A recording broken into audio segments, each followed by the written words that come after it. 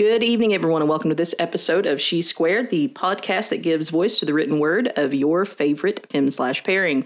I'm your host, Natasha Lance, and tonight we are going to do things just a little bit differently. Usually I will read a story and we will engage with the author beforehand in some questions that we have submitted to the author, and they kind of get back to us and we have a rapport that way.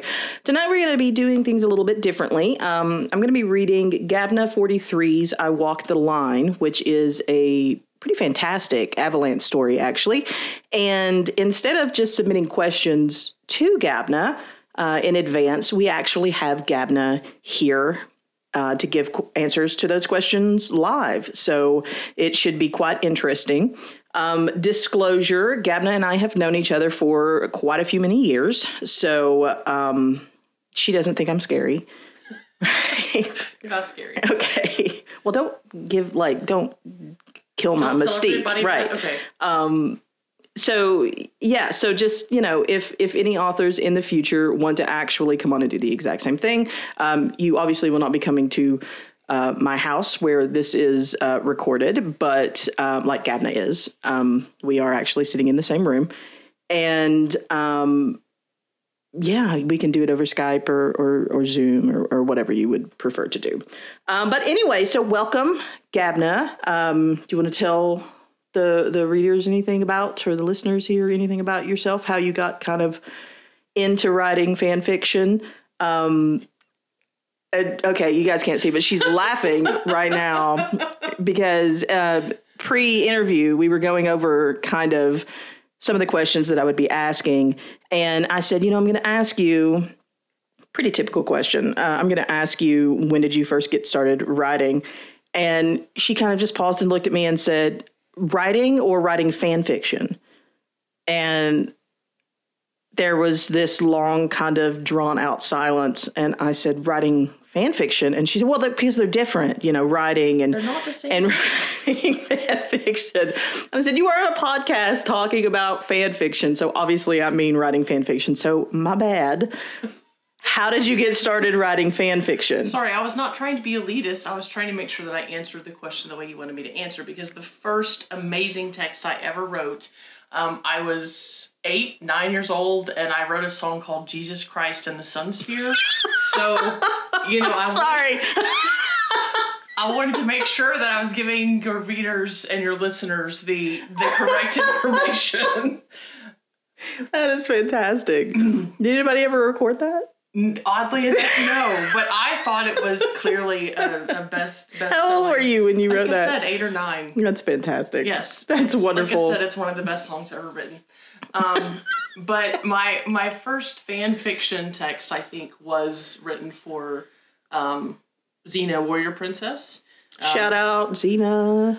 I was involved in a post-Finn contest. So Finn, you mean Friends in Need? Yes. Okay.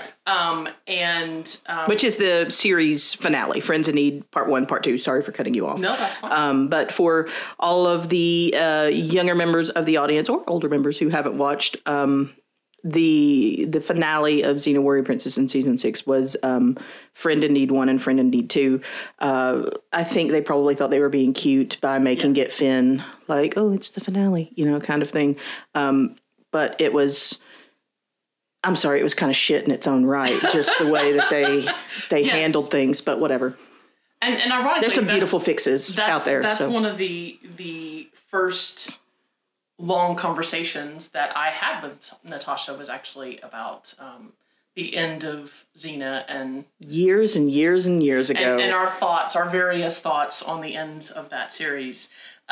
But I saw on the Royal Academy of Bards fan fiction site that they were doing a post-Finn kind of fix-it contest. Right. Yeah. And so there were a lot. I mean, I think there were over 100 entries into that contest. And so I was so incensed, I guess is the right word, of some of the choices made in that finale that it kind of led me to want to write a fix-it. So that was really my first, what I call fan fiction. Cool. Is the Royal Academy of Bards still up? It is. Really? Yes, it is. And they still occasionally have new authors. Most of what's posted these days is alt fiction. Stories of Xena and Gabrielle in different time periods, modern time periods.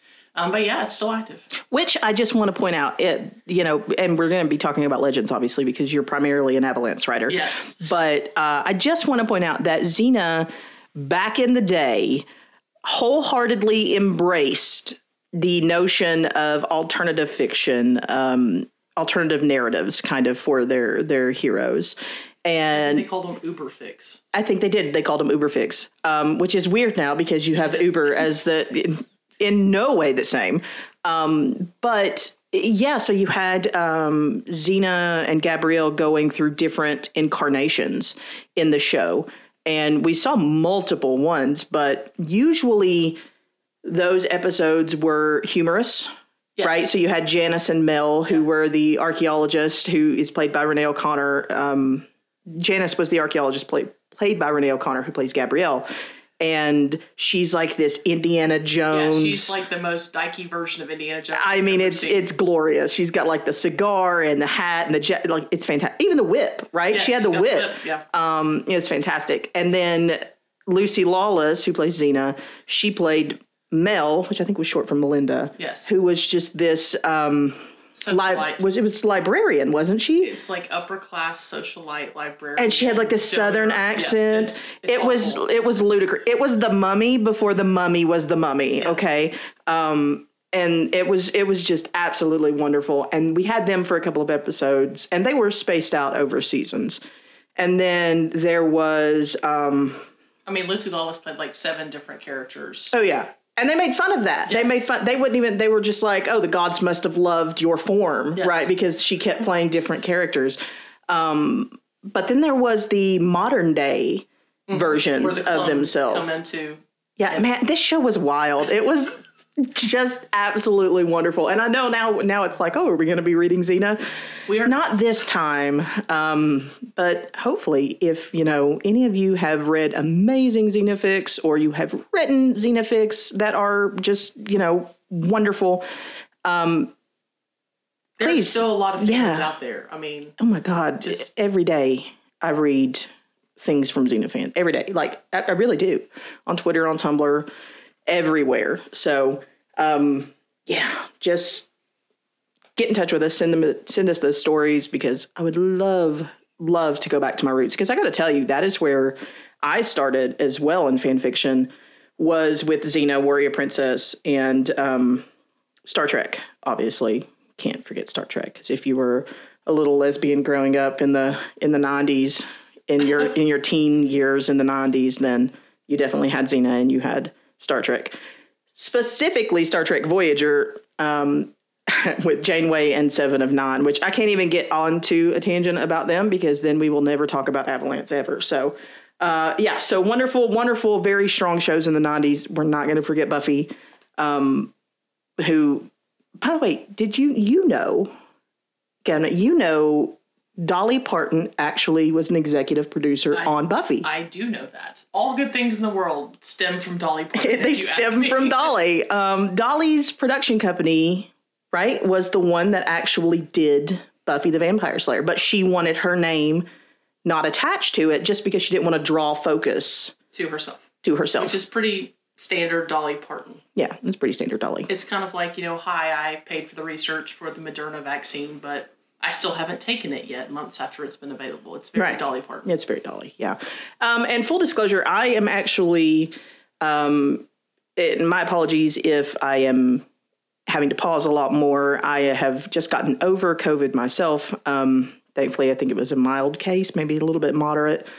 But it is difficult. So that's one of the reasons why this episode is kind of late, and our apologies for that. But we're just kind of hanging in there.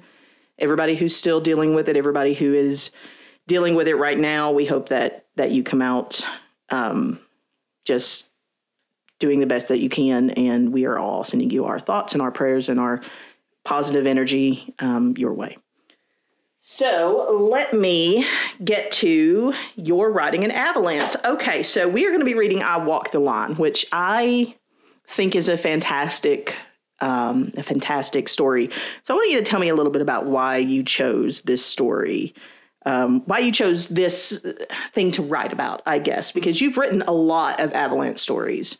In fact, you have written a 14-chapter epic called It's Just a Cup of Coffee, What Gave Me Away, that goes through, I think it takes the reader through Ava when we first see her, who is like, I'm going to arrest you and kill you if you make a wrong move, Sarah, and up to where they are the love of each other's lives. Well, it takes so much the first date because it just is one of those things of that's something that we don't get to see in the show. And back to your original question, so much of what I write is about what I imagine could have happened, must have happened, beyond what we were shown, because there's so much, especially about Avalanche's relationship, that we are kind of asked to fill in the blanks. Right. Yeah. So especially with that 14-chapter epic that you're talking about, I mean, there's just such a change for Ava specifically between who she is when we first see her at the beginning of season 3 to, toward the end of season 3, they're going on this date and she's giggling, and it's just so far removed. Ava Sharp giggles multiple times in that episode, and it's so far removed from this very badass but also stuck up, very regulated agent that we see at the beginning. And so for me, it was what happened? And the show doesn't really explain that. I mean, we know that some things have changed, and particularly in the Viking episode, we see the dynamic between the two of them change. But for her to even be... God, that's a good episode. On that episode, for her to even go to Valhalla, not Valhalla, New Vinland, for her to even do that, something had to have changed. So I, in my head, was like, what changed? What happened between those? So that was really what that 14-chapter epic is about. In terms of I Walk the Line, it was very clear to me that the writers were trying to hint in the episodes in season 4 that drove Sarah and Ava apart, that they were trying to hint that the demon Neron was behind those events. And so, they're fighting over this anachronism. Right, because he takes Ava. Right. Eventually. Yes, eventually. Yeah, it's just spoilers, guys. Sorry. If you haven't seen any of Legends, then obviously you don't want to be listening to surprise to us talking about what's going on. But I'll go back and put a spoiler alert at the beginning.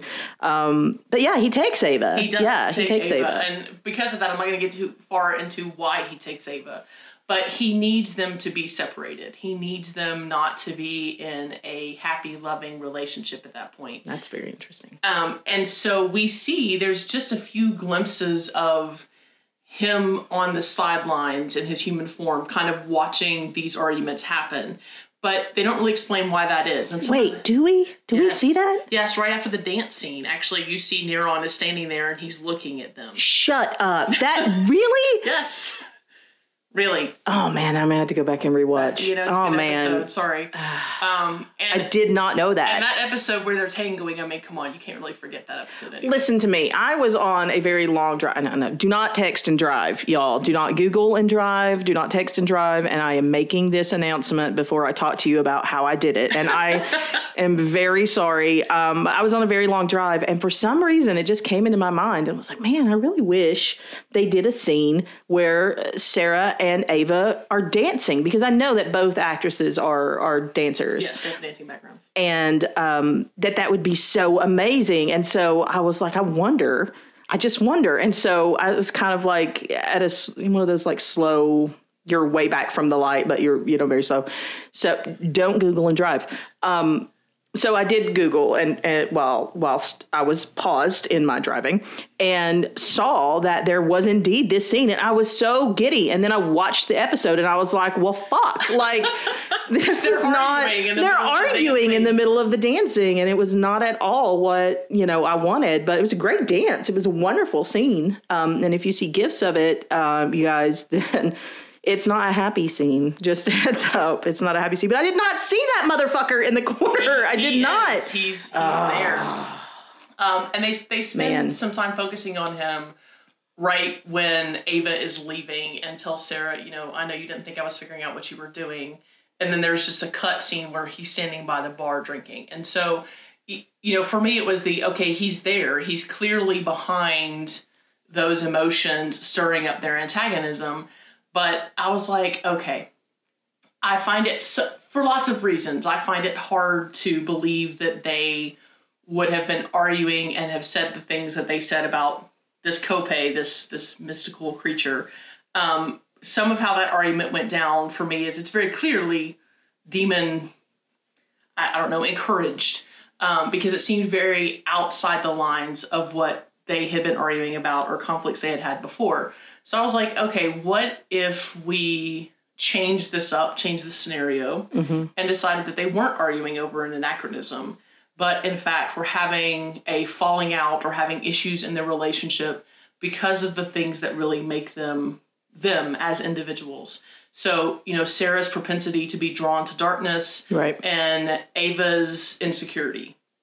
So I thought, okay, what does a story look like if they're pushed apart because of those things that are kind of fundamental parts of who they are? So I Walk the Line was invented from what if Neron decided to push them away using each of their inherent personality traits? Each of those inherent personality traits. Sarah's being drawn to the darkness and Ava's insecurities, which we do get to see, which is so ironic because they don't really come out except where Sarah is concerned. And specifically in the episode where she is taken, and she is in purgatory and Sarah goes to purgatory, which is, listen, y'all, is a whole big thing because you could do a whole podcast just on that episode. I mean, Sarah is Sarah going to purgatory. Let me just simplify it. Sarah going to purgatory is not a good idea. Okay. Just not a good idea in any way, shape, or form. She may not come back. She may come back and try to kill everybody again. Like, it is a very bad idea, but she goes. Doesn't care. She does not care. The woman that she's in love with is in danger, and so she worries more about that than she does about herself, which is very Sarah Lance-like. Yeah, it is. It is, absolutely. I don't know where I was going with that. I just kind of totally had brain fog there. That happens. Okay. So I love the idea that, and this is something that you do with all of your stories. You use song titles as the titles of all of your stories. And I think this one, no, your epic, It's Just a Cup of Coffee, What Gave Me Away. That's actually 2 song titles. It is. So obviously I Walk the Line. This is an old Johnny Cash song. And then I think Halsey did a version, I think. Nope, was not Halsey.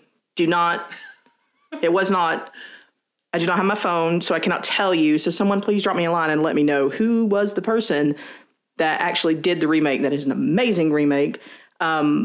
And now I feel really bad about that. Sorry. I'm not going to cut it out, just so you all know I am human. There is an amazing and version out there. Go find it, is I think what she's trying to say.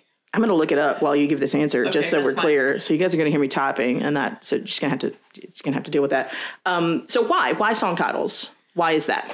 I think because for a lot of people, songs communicate so much about what we are feeling in ways that we can't express. It is Halsey. Look at that. I was right. I'm so sorry. I got very excited. You did get excited. It's totally Halsey. Okay, Halsey does an amazing cover of this song. And I am so sorry. She is looking at me like you just asked me this damn question and you cut me off. I am so sorry.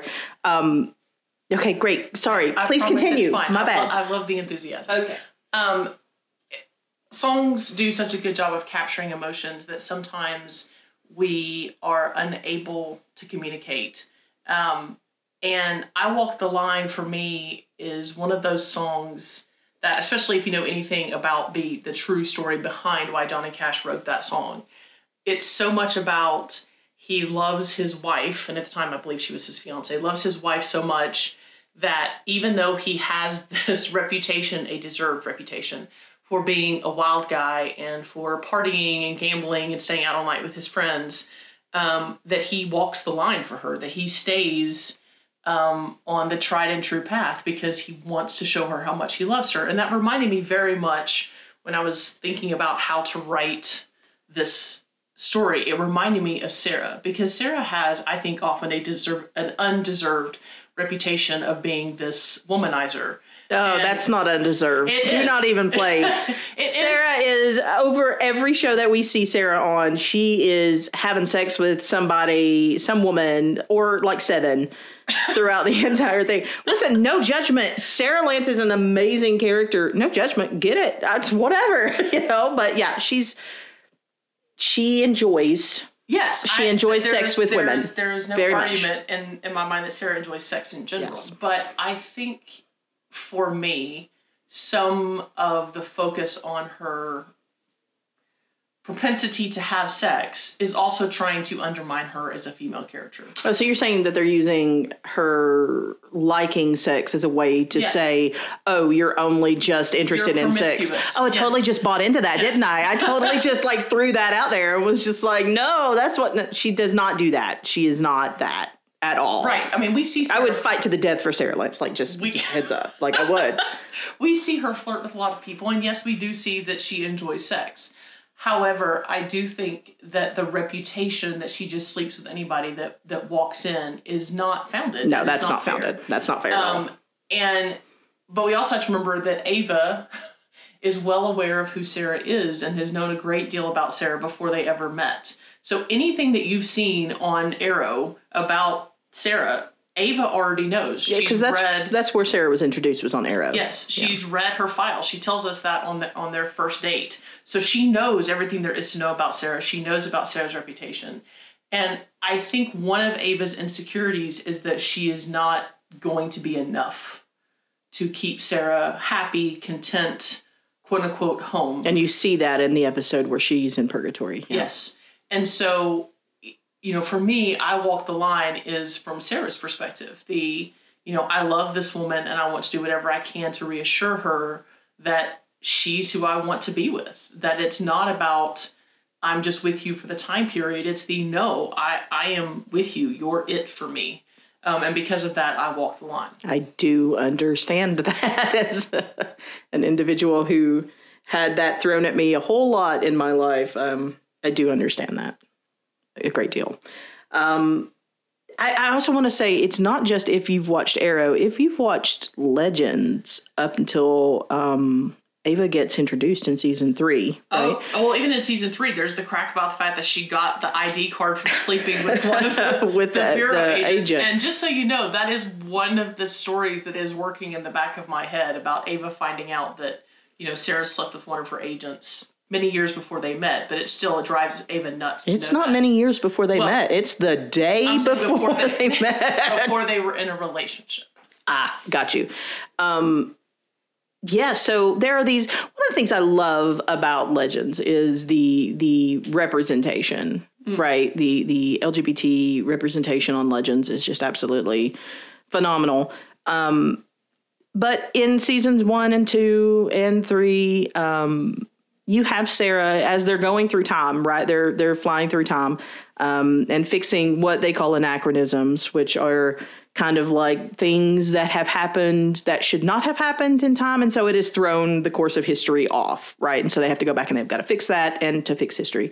And you see Sarah very much, with the Queen of France, with a nurse in the 1950s, which was the 50s, which is a beautiful episode because the woman, obviously, historically in the 1950s, coming out as a lesbian was not something that was ever going to be done in public for many, many horrific reasons.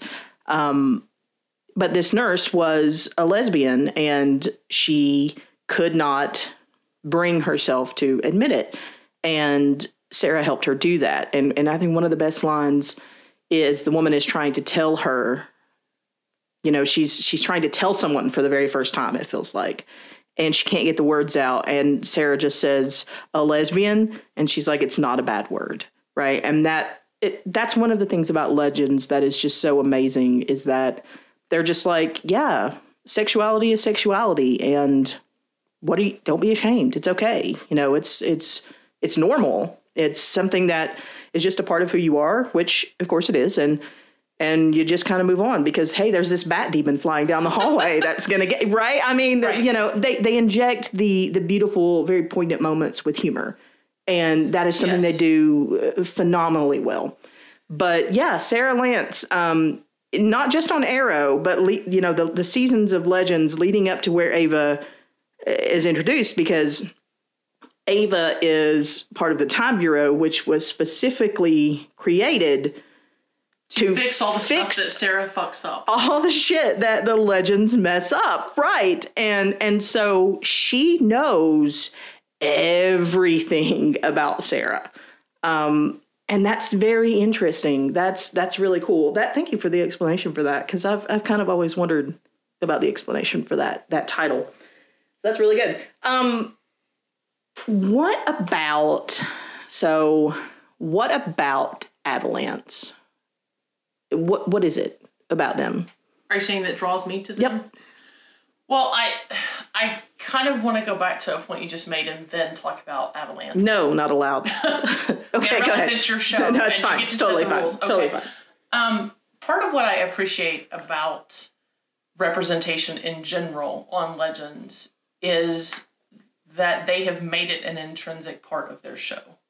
And that the people who portray those LGBTQ characters care a great deal about making sure that the representation is positive. So even though you have this crazy show and there's insane things happening, the people who are portraying these characters know that how they portray, and Avalanche is a good example. You know, the two women who play Sarah and Ava repeatedly at conventions have talked about that it is important to them to make sure that relationship between a bisexual woman and a lesbian woman is realistic, is positive, and breaks all these very harmful stereotypes. And so they've talked about having conversations with each other to make sure that they like the direction particular scenes are going in. They talk about that both of them have spoken to the writers about things they did like or didn't like in terms of the representation of those characters. Oh, yeah. They actually stopped the writers from breaking them up again. Yes, they have said, both of them have said that they went to the writers and said, you can do whatever you want to do, but you cannot keep breaking them up because it highlights such a negative stereotype about lesbian relationships, and that they did not want them to keep doing that. And the writers made that promise and have kept that promise. They have said if there are going to be issues in that relationship, they're going to be outside. They're going to come from outside the relationship, not from within.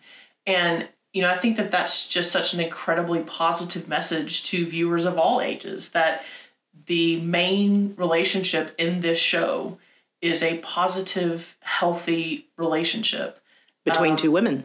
Yes, and I appreciate that. They, you know, there's drama, just like there is in every television show. Wait, what? Gasp. What? I know, but at the end of the day, it's clear that these two people love each other. Right. And, you know, I think that matters. It mattered to me. It's part of the reason I started watching this show.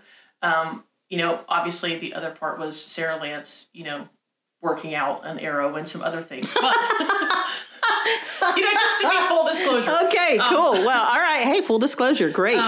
But listen, Salmon Ladders, what are you going to do?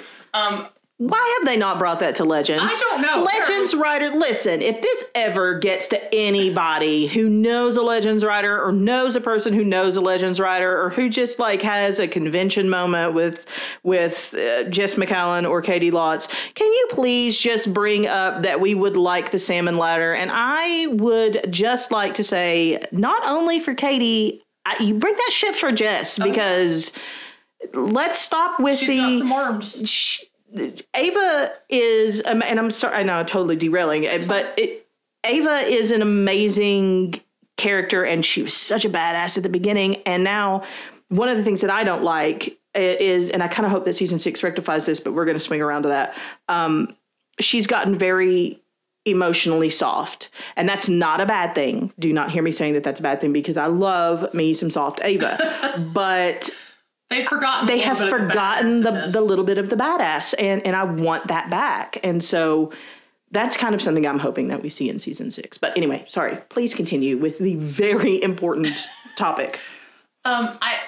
So that representation is important to me as a woman who is married to a woman, as someone who struggled with their identity growing up in a time period when we didn't have shows like this. Right. And so, I am relieved and also excited that you have a show who the writers and the actors clearly care about making these representations positive. Right. And that matters. It does matter. And, seeing relationships on screen that are very, I don't want to say they're similar to my own relationship, but there are aspects of those relationships that I know your wife. with which I identify. I think that matters. It does matter. And so I'm drawn to Avalance. Ironically, the way I started watching Legends was one of my wife's best friends just kept saying, you need to watch this show. You need to watch this show. It has such a positive lesbian relationship. And I shouldn't say lesbian relationship. It has a positive woman with a woman relationship because Sarah is clearly canonically bisexual. And that's very important for them to make that a point. Right. And it's important for me to acknowledge that. So he just kept pushing and he was like, I really think you would like this. I really think you would like this. And so, the advantages of Netflix is that you can just sit down and binge watch. and so I did. I binge watched the first, 3.5 seasons and then went back to my wife and I was like, hi, I think you probably would like to watch this show too. And it took a little bit of convincing, but eventually we got there. So because these characters... And you actually convinced me to watch it I think it was years into it. You were just like... Yeah, no, years into it. I was like, no, you need to go back and watch this. You need to sit down and watch the show, damn it. Stop watching other shows and watch this show. And so finally, I know for me, I was just like, oh my God, okay, I will watch it. Actually, I didn't even do that. I went back to Arrow because I think you told me start in Arrow. You have to get to know Sarah Lance because I am an individual who I like to know a character. I got to have that background on that character, right? Which is, I'm going to write this down, but that's something that we're going to swing back around to.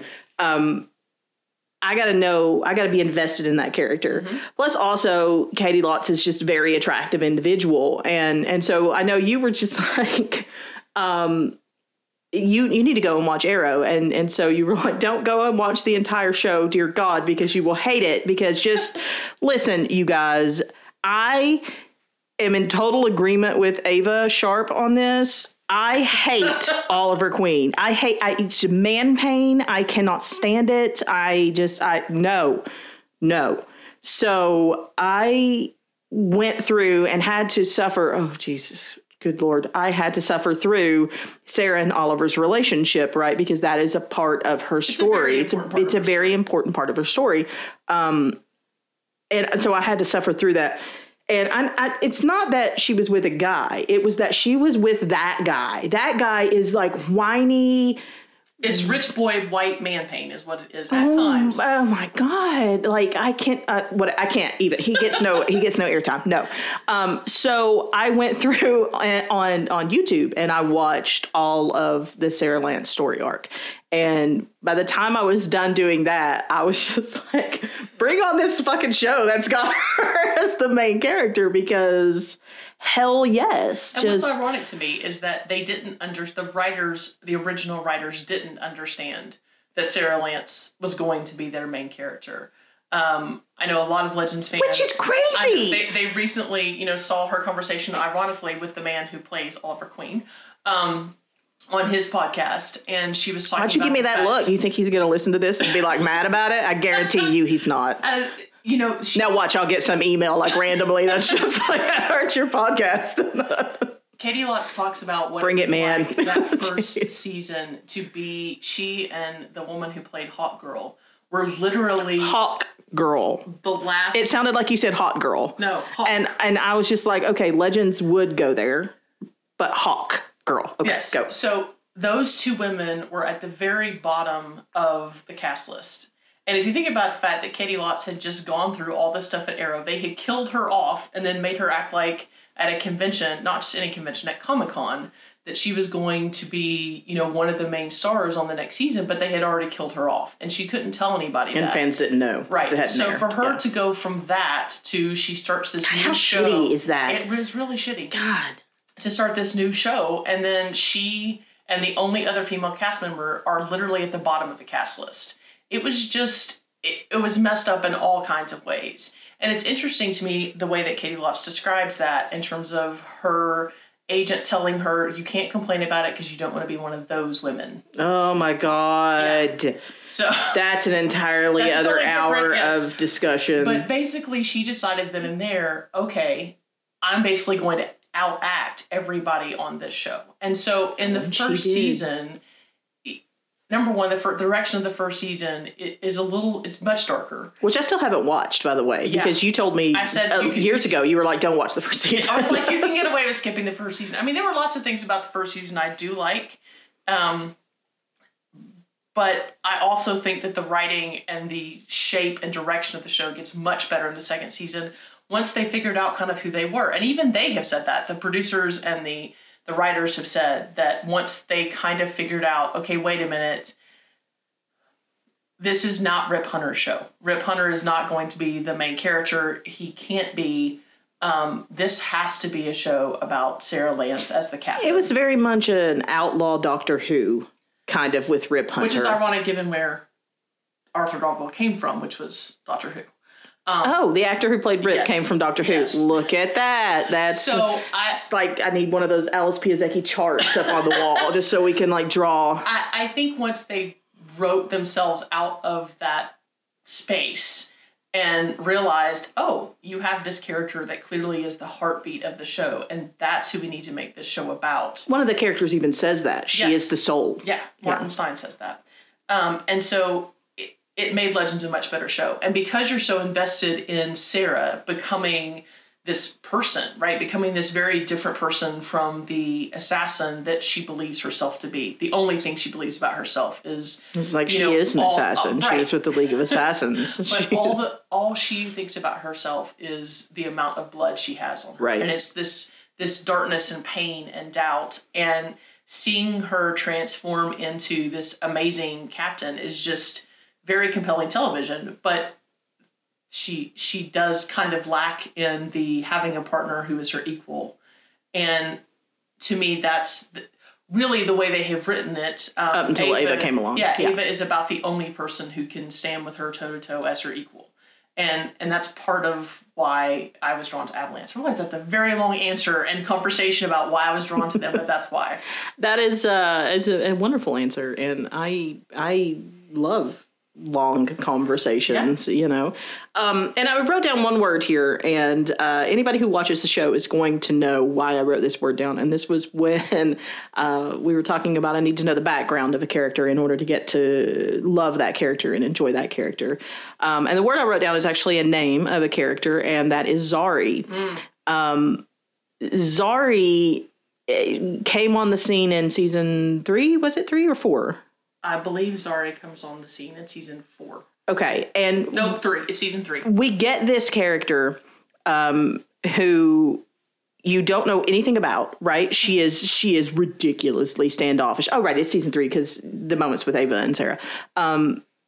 She's ridiculously standoffish, as she has every reason to be.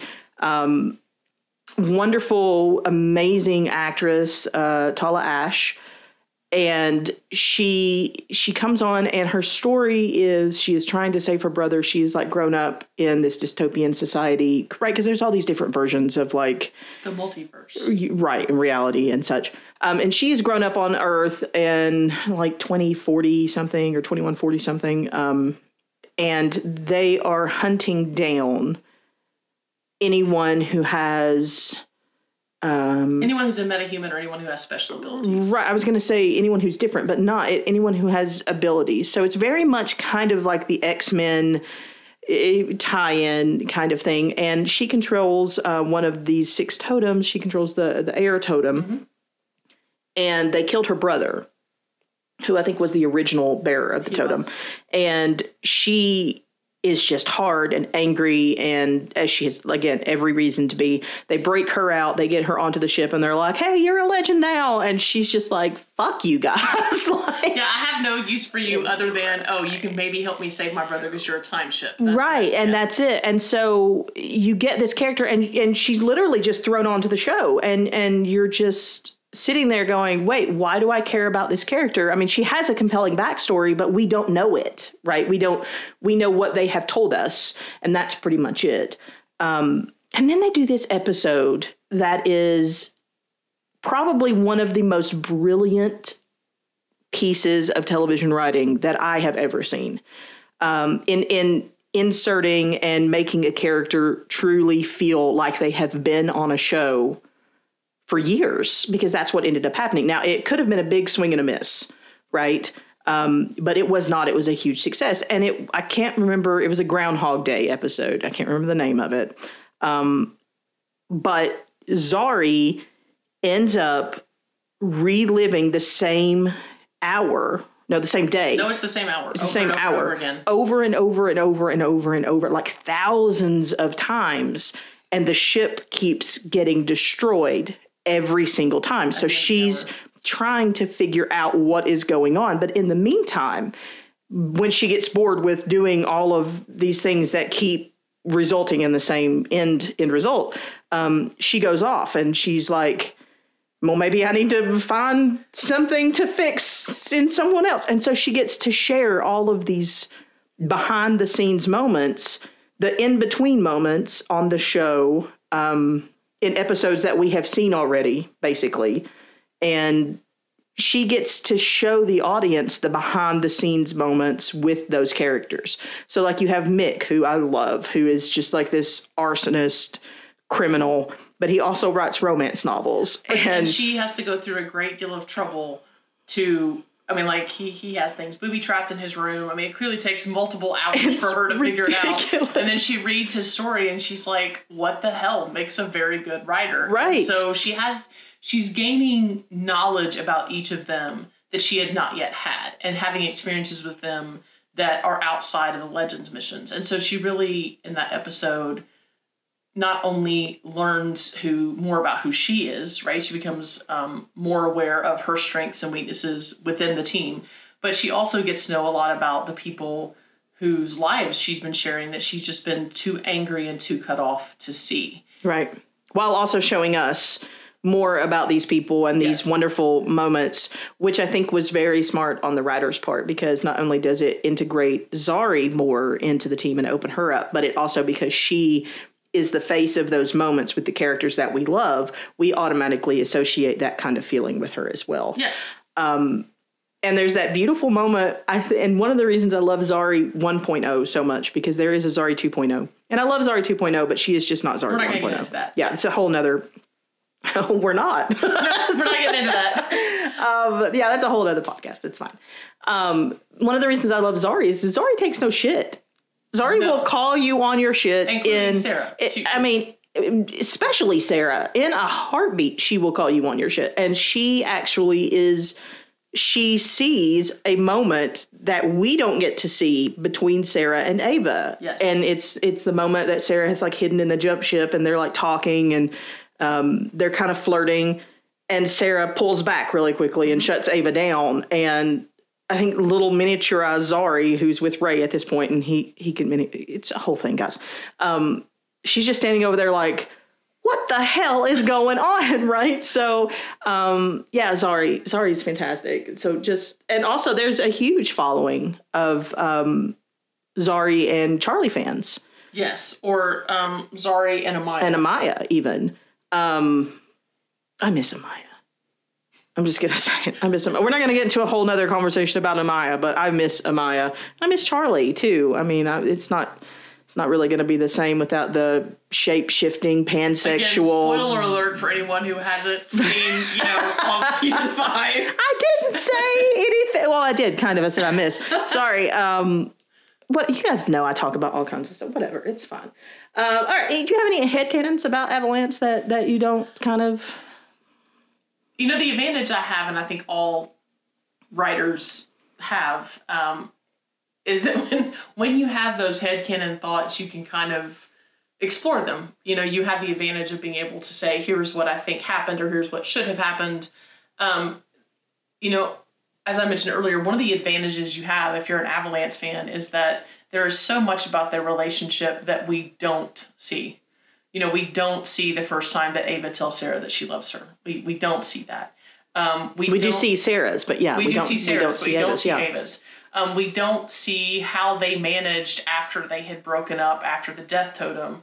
We don't see the whole conversation of them getting back together. Between seasons 3 and 4, there's clearly months that have taken place, and they even reference it's been at least 5 months.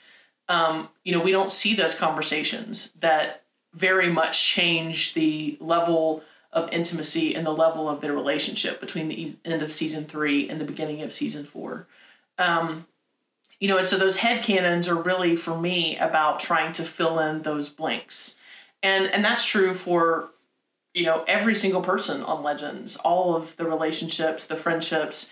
You get hints of them, but they're not fully fleshed out just simply because they don't have time. Right. But they do cut a lot of Avalanche scenes. Oh, they do. I mean, and then add them into like the extra scenes and deleted scenes. And we talked, you know, you and I talked about that, you know, when my wife and I got the most recent season 5 on Blu-ray, that one of the first things we wanted to do was watch the cut scenes.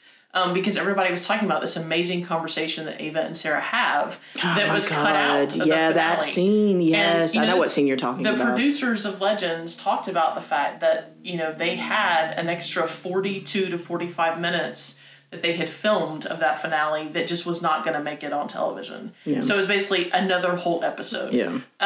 And you can tell that during, with some of the cuts, that you can tell that, yeah.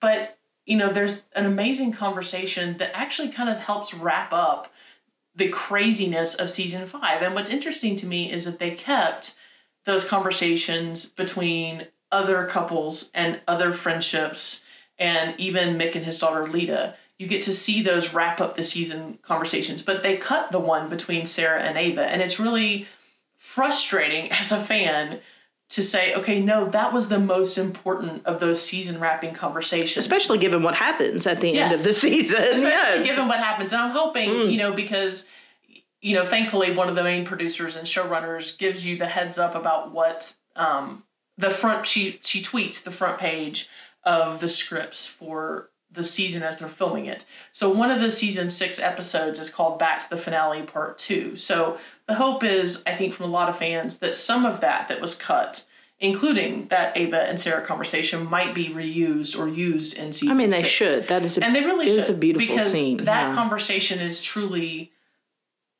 it is soft Ava, but not soft Ava in a way that there's no edge there. It's both of them kind of acknowledging that they have been through some shit in season 5, both separately and together.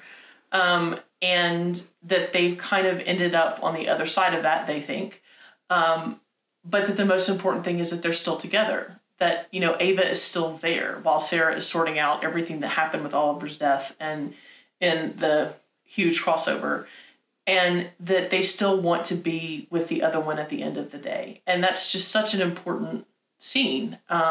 And you go from the Sarah telling Ava that she loves her in season 3, and Ava basically running away because she says, there's nothing of me to love. There's no me to love. Because that's, you know, sorry, I just hit the microphone. That is because of what they just found out. Right. This talking in code shit is very difficult. Listen, I'm already going to put spoilers on. So they just found out that she's a clone, right? And so she's just like, there is no me. I don't know. Ava's like, I don't really exist. So you go from the first time Sarah tells her that to Ava's response of, I'm a clone, I'm not real, to, you know, in that scene that they cut, Sarah saying, I love you, and Ava saying, I love you more. And it's just, it's that scene is so much their relationship of Sarah saying, you know, feeling bad, having doubts, but then also making sure she's reassuring Ava that she's in this for the long haul and that she loves her. And Ava just basically being supportive and loving and saying, you know, I love everything about our lives. I love you. I'm exactly where I want to be.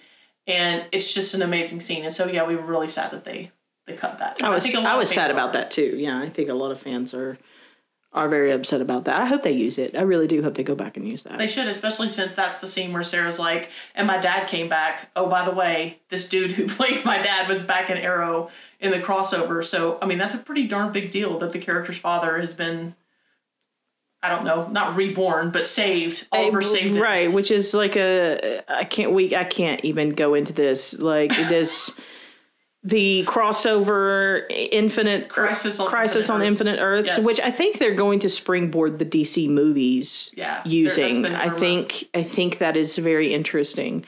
I cannot even I can't wrap my head around it. I'm just multiverse. Okay, great. I gotcha. 100%. Talk about it all day long. Right. I just can't there were that some one. Things about the crossover, and you and I have had that conversation off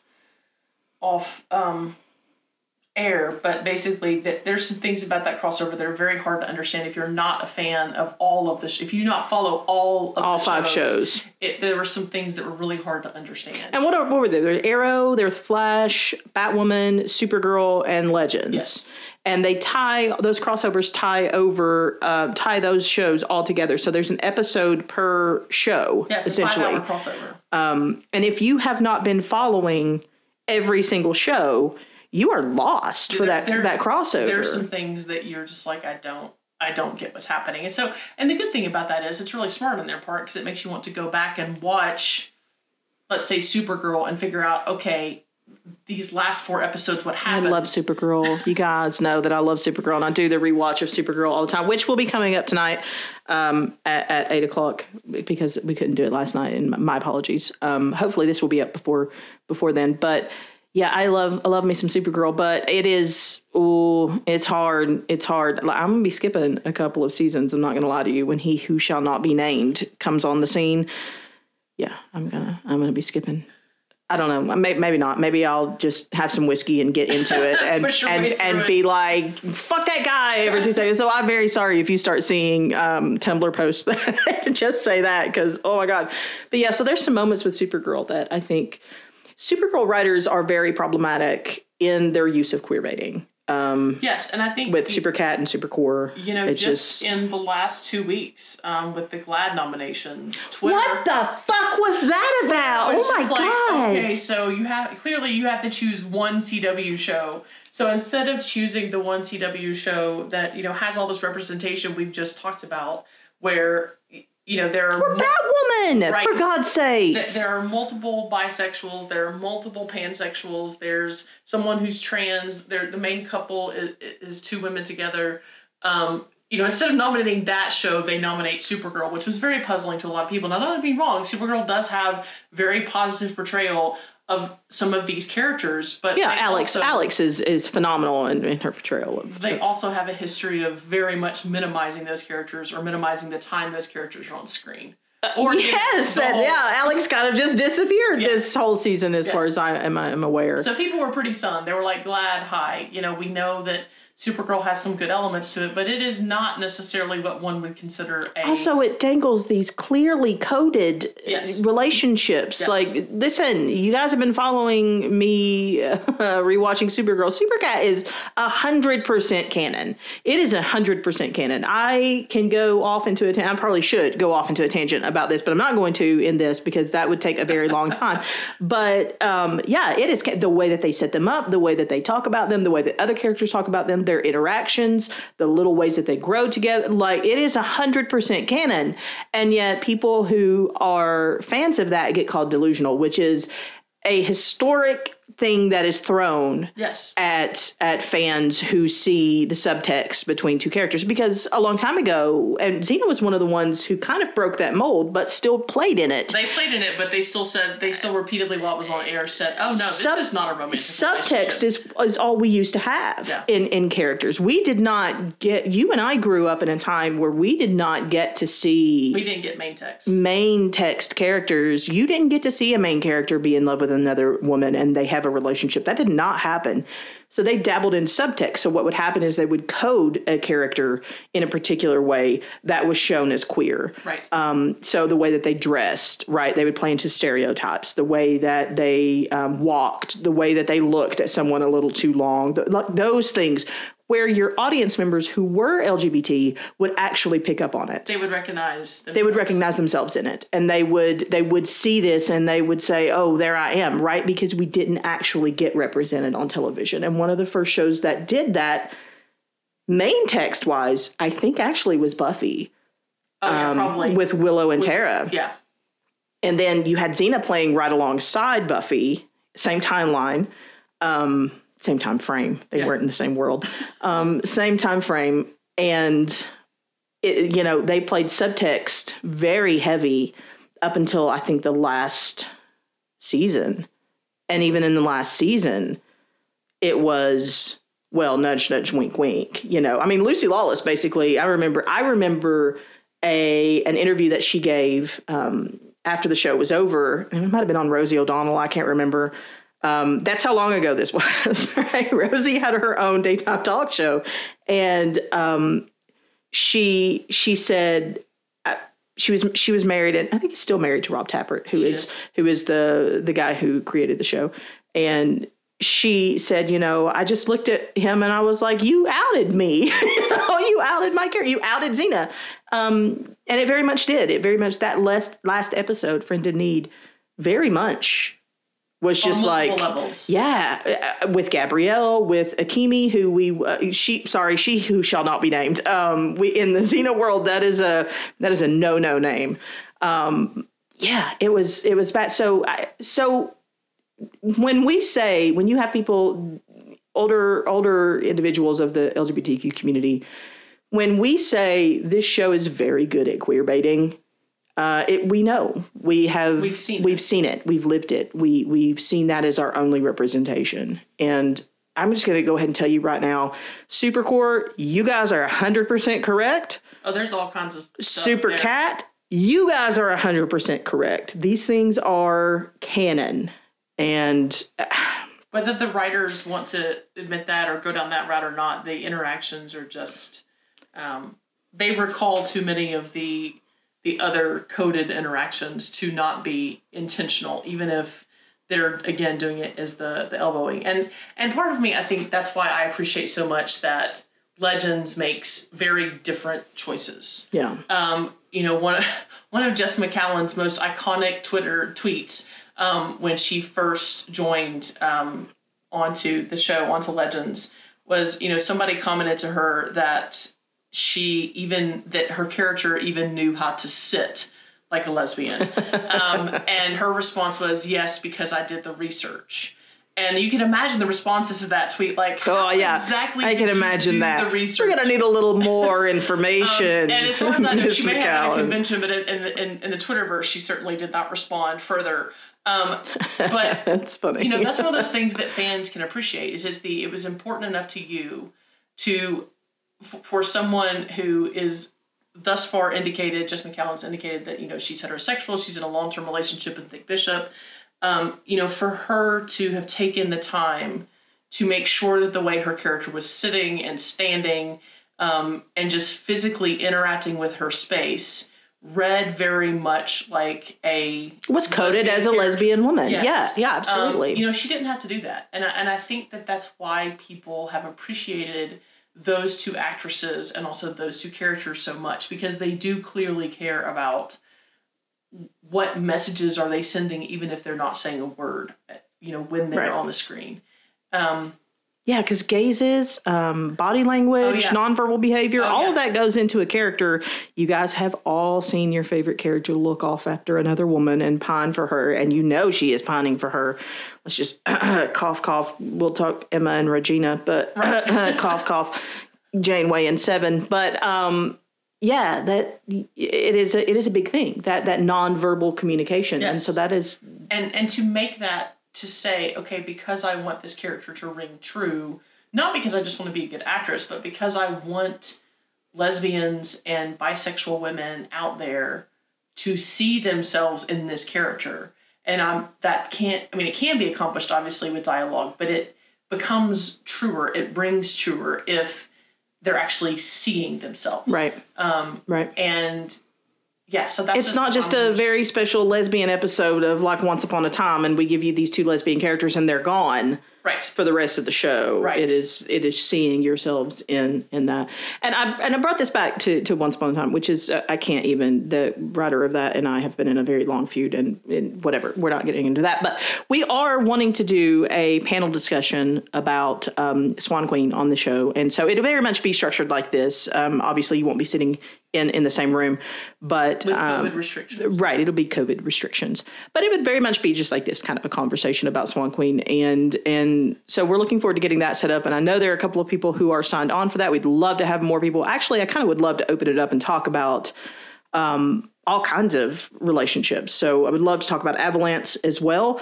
I would love to talk about J7 and Chloe or just anybody. I mean, I could sit down here and name all of them. So if anybody would love to be involved in that, we would love to have you. So please just drop me a message on Tumblr. You can send me an email to shesquaredpodcast@outlook.com. That would be fine too. Or, just respond, retweet, do something on Tumblr. And, I'm always on there. Someone of them is always on there, kind of taking a look at that. Okay, so we've talked about a lot of stuff, but I want to know, do you have any predictions for season 6?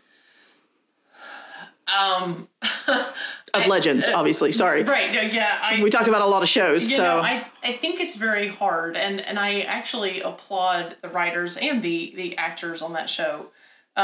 Because I think this is one of the first seasons where there is a very limited amount of behind the scenes pictures, videos, so we know some of the actors. They're keeping things very hush-hush. Yeah. And, we know some of the actors that are joining. We know kind of the name of the big bad, but as anyone knows in Legends, the big bad in the first half of the season is almost never the big bad, like the long-term I have a prediction about who the big bad's going to be. We talked about that. So I guess for me, for season 6, in terms of predictions, I do think that because, and I don't think I have been concerned as much about the quote-unquote softening of Ava and Sarah. I think anytime you go from being alone and living a very hard, challenging life to joining your life with somebody else, naturally that softens some of your hardest edges. That's part of the advantage of being in love, is that you have somebody who sees you and loves you, often in spite of those faults. So I don't mind the softening so much, but I do think we have been robbed of, seeing Ava do a lot of combat and seeing Sarah do a lot of combat. And I know that Katie Lotz has expressed that she was missing fight scenes. So I do know that it's supposed to be a little bit more combat heavy. I think for predictions, I think it's going to be a very, I don't want to say darker. I don't think they're going to go too dark because it's Legends and, they've learned from their first season. You can't go dark on Legends. I do think that it's going to be a angst-filled, angst may be the word, very challenging, very angst-filled season, because they keep emphasizing that it's going to be a while before the Legends are able to track down Sarah. And I think... Yeah, it's not going to be episode 2 and Sarah's back. Oh, yeah. And because she was abducted by aliens at the end of season 5, right? Which is why they should have kept that damn conversation between her and Ava in there. That they could reuse. But I think for me, predictions, I think it will allow a lot of character growth on both Ava and Sarah's part, and I will be interested to see how they're planning on using the new legend that they're bringing in. It always hurts a little to lose actors and characters that you have grown to love. I miss Ray and Nora on the new episodes. I think me too. I hope they come in this season. I really do. It would be nice. I mean, hey, if you're looking for space aliens, having an incredible scientist and a fairy godmother, witch, with fairy godmother, that would be handy. That's Legends in a nutshell, right there. But for me, I think at the end of the day, you cannot leave Legends fans hanging for too long. So if I have predictions, it's going to be hard, it's going to be dark, it's going to be challenging. But at the end of the day, it's going to be Legends. And so, good always finds a way to win. The chainsaw always ends up working, no matter how messy it is. And I think they'll figure it out. But I think you mean taking a chainsaw to a situation instead of a scalpel. Got yes. ya. Okay. But I think at the end of the day, they'll figure it out. Now, it may be in episode 14 and a half. But that's interesting. So you gave a prediction that wasn't actually prediction. That was you were very writery right there. You were just like very Legends writer. Like, here's what I can tell you, but maybe I don't mean that at all. No, like, it's not trying to be that. I think it's just that, my predictions have kind of been all over the place since that last episode. Give me one. One of the things that I talked about with my wife is what would it be like if Sarah lost her memory or lost part of her memory and only went back to, when she's just come back to life. From Arrow. Yes. When they put her in the Lazarus pit. Yes, when she's just come out of the Lazarus pit. What would that look like if Sarah had no recollection of who Ava was, no recollection of who the Legends were? What would that version of Sarah is... That would be damn cool, is what that would be. It's very badass, but also very cold and unfeeling. And, how would she respond to this woman who is saying, no, we've been in this long-term relationship? I don't think that would go well. Right. But then I was like, okay, but it's still Legends. So, you're not going to see major, horrible, horrific things happen that we might think would happen in real life. And they've promised that this is going to be a really good season for Avalanche, right? Like they promised that Avalanche fans were going to be very happy. Con or one of the other cons, both Katie Lotz and Jess McCowan said this was supposed to be a good Avalanche season, but then again, the writers and the showrunners have warned it won't be that way for a while. So I think my prediction is that Sarah is not going to be the Sarah that we have come to know and love for the whole season. I agree with you. She might get there, but I don't think she's agree gonna with start you. that way. My prediction is that Sarah's going to be the big bad. Sarah's the big bad in the first half of the season. That is my prediction. Because she was taken for a reason. Oh yeah, right. They all said that. So she withstood the gaze of a god, and it did not kill her. It gave her a really cool ability, kind of a superpower for a while there. Not necessarily so good ability if you can see yourself be eaten by zombies. That's true. Yeah, the zombie episode, guys. Legends did a zombie episode, guys. One of the best episodes of the, oh my god, and it was show. Heartfelt. It was so good. Yeah. So I think Sarah's going to be the big bad for the first half of the season. One because how are you? The whole, it's not a running joke, but it is certainly a running theme that like when Sarah ends up putting on the death totem and she's bad Sarah for an episode, she kicks all of the Legends' asses just easily, just kicks their handily, asses, but doesn't kill them. But that doesn't kill them. We've talked about that. It's one of those things of because that's who Sarah is, like that. You have not take over her. But what would happen if she was completely taken over? Right. She wouldn't pull her punches. She wouldn't be doing any of that. Which I just have to say to you, and I was actually thinking about this before we began to do this. You said Malice, yes, or Malice. So they've called this character Malice. It's like this time demon, which is it takes too long to explain. So this time demon, right, that is like this big, big bad for I think 2 seasons that they're fighting. They're trying to figure out how to defeat. And there's just the whole show revolves around it. All of season 3, yeah. And so they're like Malice, this demon Malice, like over and over and over again. And so then the demon shows up and they call him Malice. And he's like, my name is Malice, right? Like, because Malice, which makes so much sense. And one of the things I love about the Legends is that, number one, the demon got mad that they got his name wrong. Right. But number two, then in the midst of this moment, like the characters were like, oh, that makes so much more sense. Malice. Yeah, that makes more sense. Like, and then continue to fight. Like, that is one of the things that I love about Legends is that they have these moments of levity packed into these very heavy, like scary moments that other superhero shows do not have, right? You won't have, I think I said this before in a rewatch of Supergirl, you won't have a monster jump down off of the side, running on the side of a building and unhinge its jaws, which on a show like Supergirl, you're just like, oh crap, man, that's scary, right? But on Legends, you would at least have one legend start screaming and run away. Like, while the rest of them were cracking jokes about the monster needing to go to the dentist. Right? It is just the every woman of superhero shows. I really do think so. It is phenomenal. Well, okay, so we have talked for over an hour, and thank you so much. Of course. But you know that I'm a nerd that loves to sit and talk about Avalanche, and I will just say to those of you who see my work on AO3 and comment on it or like it, I'm not sure you all know how much that means to fan fiction writers. That when somebody is commenting on your work or they're telling you that they really appreciate it, that matters. It matters a lot, and I appreciate those of you who have been my fans on there, who have interacted with my work. To my great sadness, I have not posted in a little while. I think my last story was posted in June of 2020. It's just been hard, I think, for a lot of creative it types. Has been. Absolutely. We are so honored and thankful for people who write and wrote during the pandemic and are continuing to write during the pandemic. But it's okay. We understand.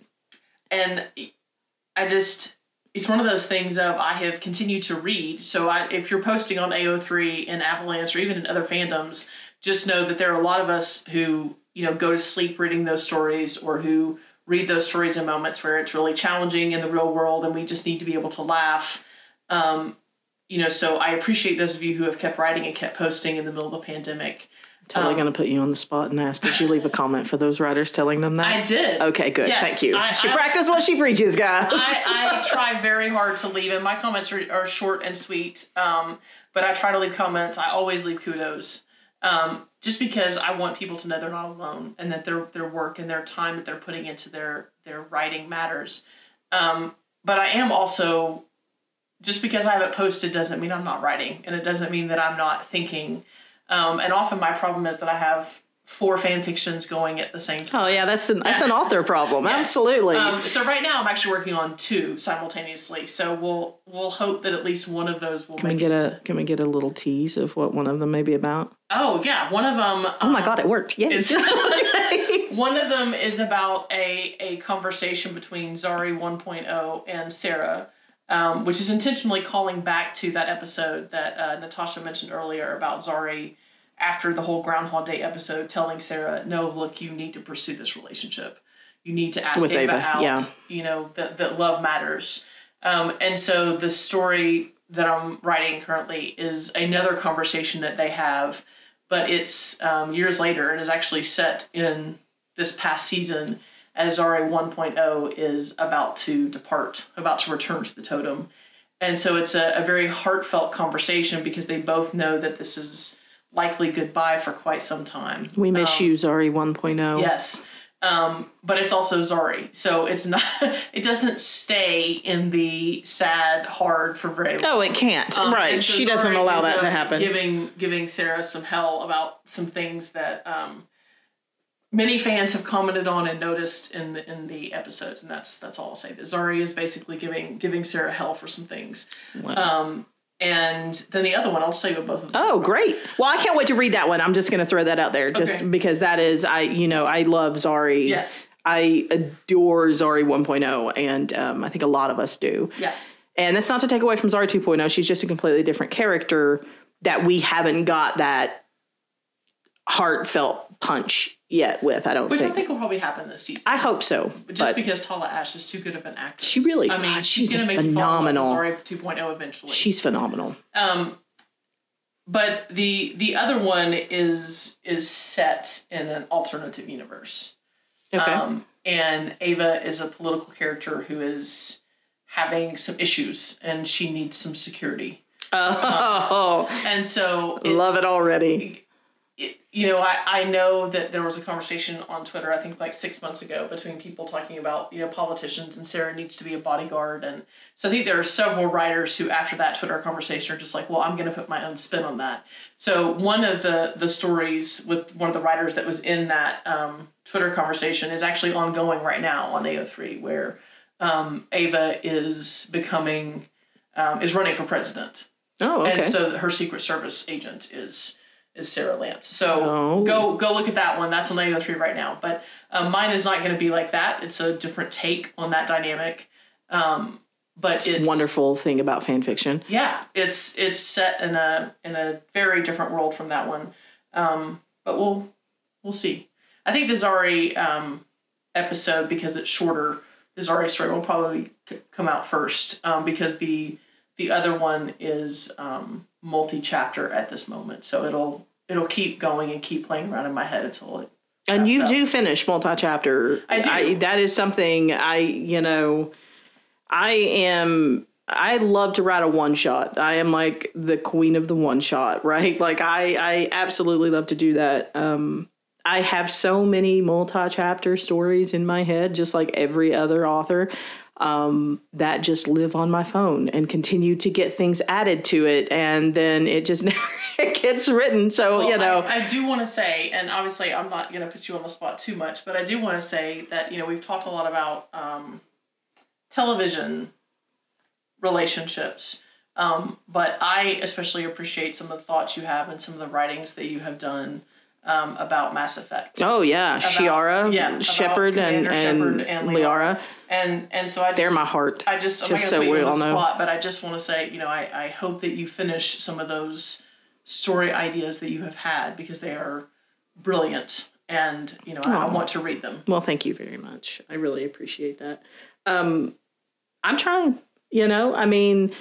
I have got so much, just like all of us have so much going on in our lives, right? Fan fiction is like a perfect escape for right, and I think sometimes, unfortunately, that it can be seen. You can get like me. You can have like 700 notes on your phone, and it just seems so overwhelming. And so, I think the key for me to get that story finished, I think, is to transfer all of those notes specifically about that story to my computer and just kind of go from there. I think would probably be, would probably be the and if I'm not mistaken, at least one of those notes also has an Ava and Sarah story in it. So there are multiple Ava and Sarah stories in my notes. Don't look through my. What are you going through my phone? No, like when you it is upstairs right now. Like what? You've just mentioned them in passing, so I know they're there. Uh-oh. All right. So here's my last question for you, and we've kind of talked about it a little bit, like this. But what do you think? Why do you think fan fiction is so important as a medium? Well, just to I kind of ask that of every author. That's totally fine. Full disclosure: in my real life, in my real job, I am an English professor, and dun dun dun. I know. There has been a lot of debate. I think maybe in the pandemic, all of my timelines run together, but I know I think it's in the last 2 months. A writer kind of came on Twitter and did this big long rant about how fan fiction is. Oh my God! Yes, that is bad for writers. Spurred it's bad a for lot readers. of talk. And what a shitty thing to do, by the way, and completely untrue. It was untrue, and from someone who has 90% of her body standing in the academic world, it was amusing to me, but also enraging to see how many academics were kind of like looking down their noses in those conversations about, fan fiction writers and fan fiction readers. But I was also extremely excited because there were a lot of academics that I respect so much who came out swinging in defense of fan fiction and in defense of fan fiction readers. Because so much time, effort, and energy goes into writing a fanfic. It is not just, all of us who write know, you don't just sit down and just throw something on the screen. This is the very depths of your soul sometimes coming out onto paper. And yes, you may be using two characters from fill in the blank, from another show, from a movie, from a book, from a video game. You're using those characters, they're inspiring you, but it's you on that page. And so to me, one of the things I appreciate about fan fiction is that, we have the quote unquote official writers' versions of whatever those characters did, thought, lived, experienced. But there are all those spaces in the in-between.